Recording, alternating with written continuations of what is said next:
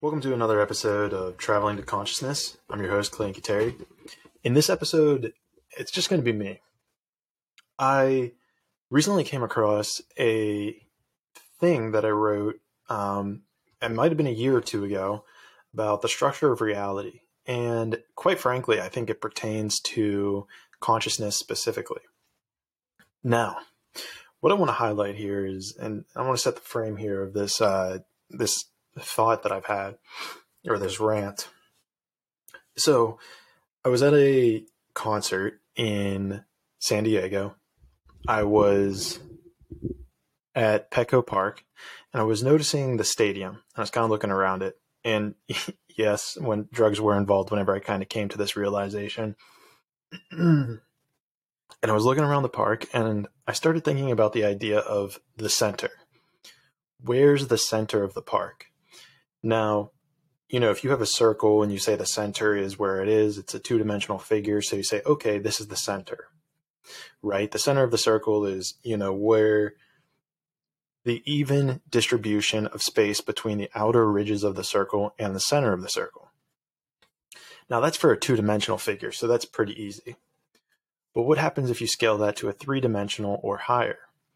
Now, what occurs is you still are operating under that same premise, right? So if you say, where's the center of the stadium, you could, in a two-dimensional figure, look around the edges of the stadium and find a certain point. And this would be your two-dimensional center. Now, if you go to the three-dimensional center, the question becomes does this become like the center of mass? Or, are you going to even out the distribution of the height of each element? Because now this is going to shift where the center is. And so what this made me realize is that there are multiple centers to things. Multiple centers exist for every object in existence. Whether it's the center of mass, whether it is the center of its perimeter, there are multiple centers for everything that exists. And this kind of just sent off a spike of thought and rationale. And so with this being our pre-frame, I'm going to get into and read essentially this 4-page, consciousness manifesto that I wrote maybe a year ago, at least a year ago. Now, if for some reason I want to add something to it or I don't really agree with it, I'll interject myself and let you know when I'm reading versus not reading. Let me know if you're interested in getting your hands on this. I could always, send it to you, type it up or something. All right, so let's get into it. The title of it is Structure of Reality. So your brain is like a house. The different rooms represent the different areas in your brain. In some rooms, you store memories, and others you make decisions, and etc. Now, inside the house are people. These people are a metaphorical representation of neurons. They move from room to room, taking notes, recording thoughts, and making decisions. Now, this house is filled with air, right? As all houses are. The air is essentially your consciousness. The air is the, quote, let your conscience be your guide. It's the little voice you hear when you do something you know you shouldn't. This is the air that people are breathing in inside your house. The air that your neurons are taking in inside your brain. Now note, yes, I understand food and water are important for neurons to fire, but for the sake of this explanation, we're just gonna exclude that. We're trying to bridge the gap between the conscious and subconscious here. The next thing you need to realize is that people don't have ideas. Ideas have people. I believe it was Carl Jung who came up with this theory, and it's the idea, and this idea is helpful in explaining how humans can become so obsessed with an idea that thousands can act it out and it will end up killing millions. And this, you don't have to look any further than the 20th century governments, things like Hitler's Germany, Mao's China, Stalin's Russia. You know, one idea possessed these people, and they all carried it out thinking that it would create heaven on earth, and quite frankly, it created hell. And so I just want to highlight that we've seen millions die at the hands of these radical ideologues. Now, note this is a complex idea, but if at this point you're a little confused, let's take a step back and reread that or re-listen to that or do research on that quote. And the quote is that people don't have ideas, ideas have people. All right, now let's get back to the air. So the air in your house is your consciousness. It's always moving, always there to utilize when you need to. However, like technology, your consciousness needs updating.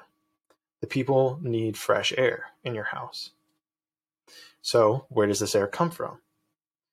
Let's travel to the basement of your house. In the basement of your house, usually near like your washer or dryer, there's like that drain kind of in the bottom of the floor. In the real world, that is. This drain is kind of used to prevent overflow of your washer and, breaks down the water. But in this metaphor, this drain is a passageway to your... Now, I wrote here your subconscious, but in reality, I believe it is more our collective consciousness. So this drain is essentially the collective consciousness. And unlike in the real world, this drain provides the air to come up into the house where the people transform it into their own personal representation of the world and use it to manipulate reality. So for example, say we're meditating. When we meditate, this is our attempt to bring as many people in our house as we can to the basement to look at this drain, to examine the essence of who we are. And whenever we bring them down to the basement, they're there to receive the purest form of collective consciousness that this air has to offer for us. Now, maybe I will update this because I do have a picture right here kind of showing a figure if you're lost. So I'll work on finding where this exists and providing it in the details if I can find a a link in the description. But so let's keep going. Now as humans, we all have these brains. Some have faster people, maybe a different sized pipe in the basement. Maybe the rooms are different sizes. Maybe the foundation's different. And this analogy is to kind of elaborate on how we're all unique in our own ways and have our own specialties and limitations that others don't. And it's just what makes us unique. But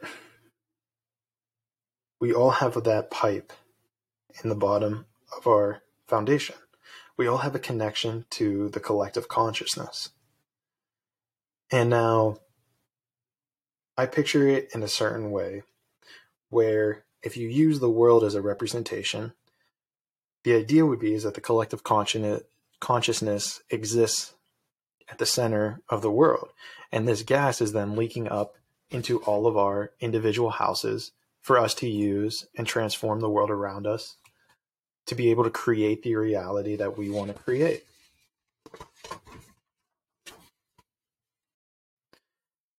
And this is kind of how we then turn the collective consciousness, shape it from our own consciousness, and then manifest it into the real world. So the outside would be like this three-dimensional world that we're living in.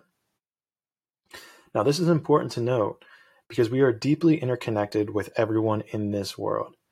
If you go and search it, there's probably a YouTube or a Wikipedia page that is the 6 degrees of separation.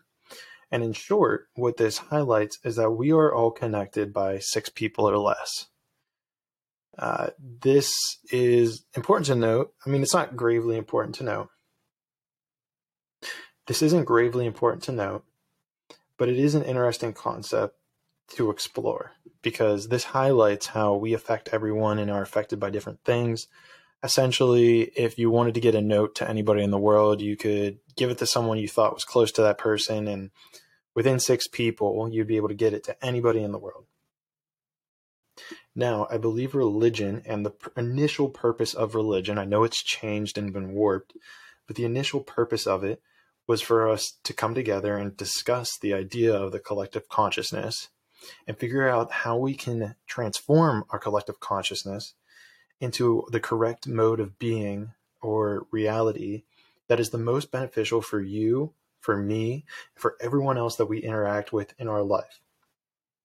And again, I know religion has its issues, but this is or at least part of the utility of religion, or reason that humans decided that religion needed to be created in the first place.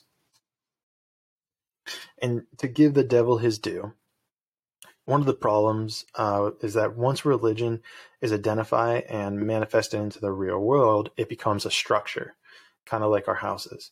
A structure like our brain, or like government, or like relationships, or an organization, which needs 2 key things. It needs order and the ability to update. And this is one of the beauties of the United States Constitution, is because it has that fundamental structure, but we still have the ability to update it and to right our wrongs and to correct things that we believe are incorrect. So the only way all of this works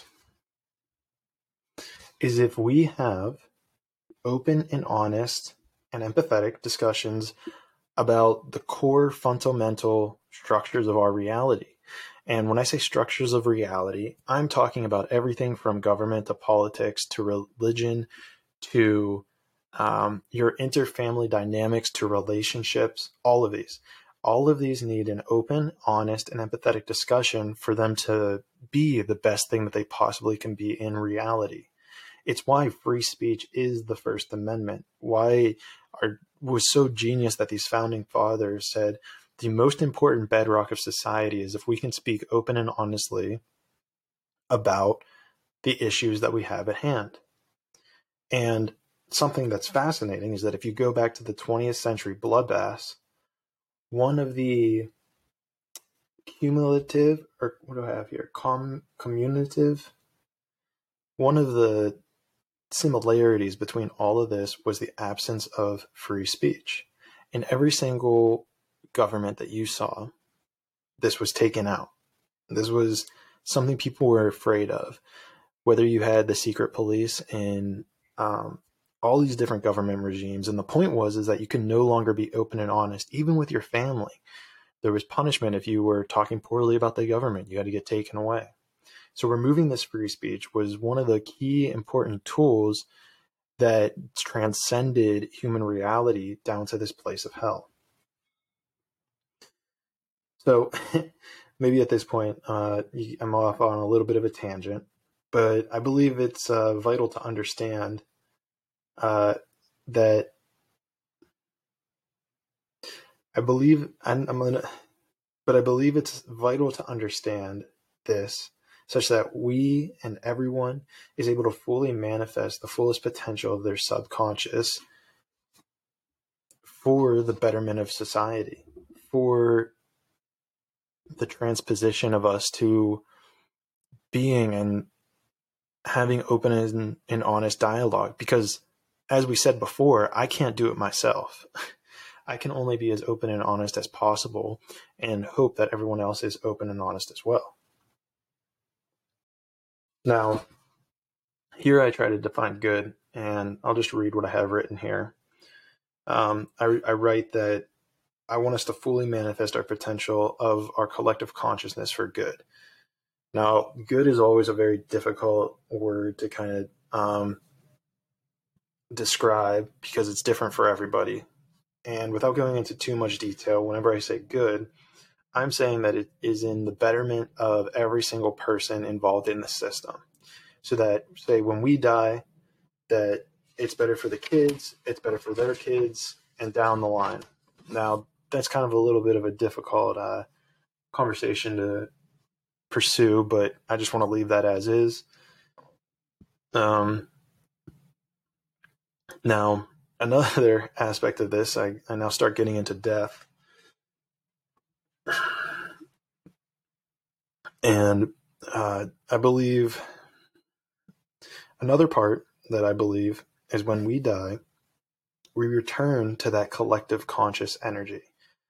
However, this is very difficult to articulate, and I'm still thinking of how it's provable. Maybe free speech leads a way to it, but that's for another time. And that's kind of how I sign off with that writing. And so that's kind of my consciousness rant of how I took drugs one time and tried to distill the whole conscious nature of reality. So I think that's probably a pretty fitting episode to have. Let me know what you guys think of that. Tell me if something kind of clicks with you, something rattles or makes sense. Promoting myself, I hope you guys subscribe. You like this. I dropped down below if you check out a free course for healing and transcending. It's going to be free until February. I want to give this out to people. I just want people to use it. And I just know that it's going to help humanity progress in a certain way. So please go check it out. Hope that you guys do that. We have more people coming on next week. I've got some pretty cool interviews lined up. So let's see what we're able to pull off here.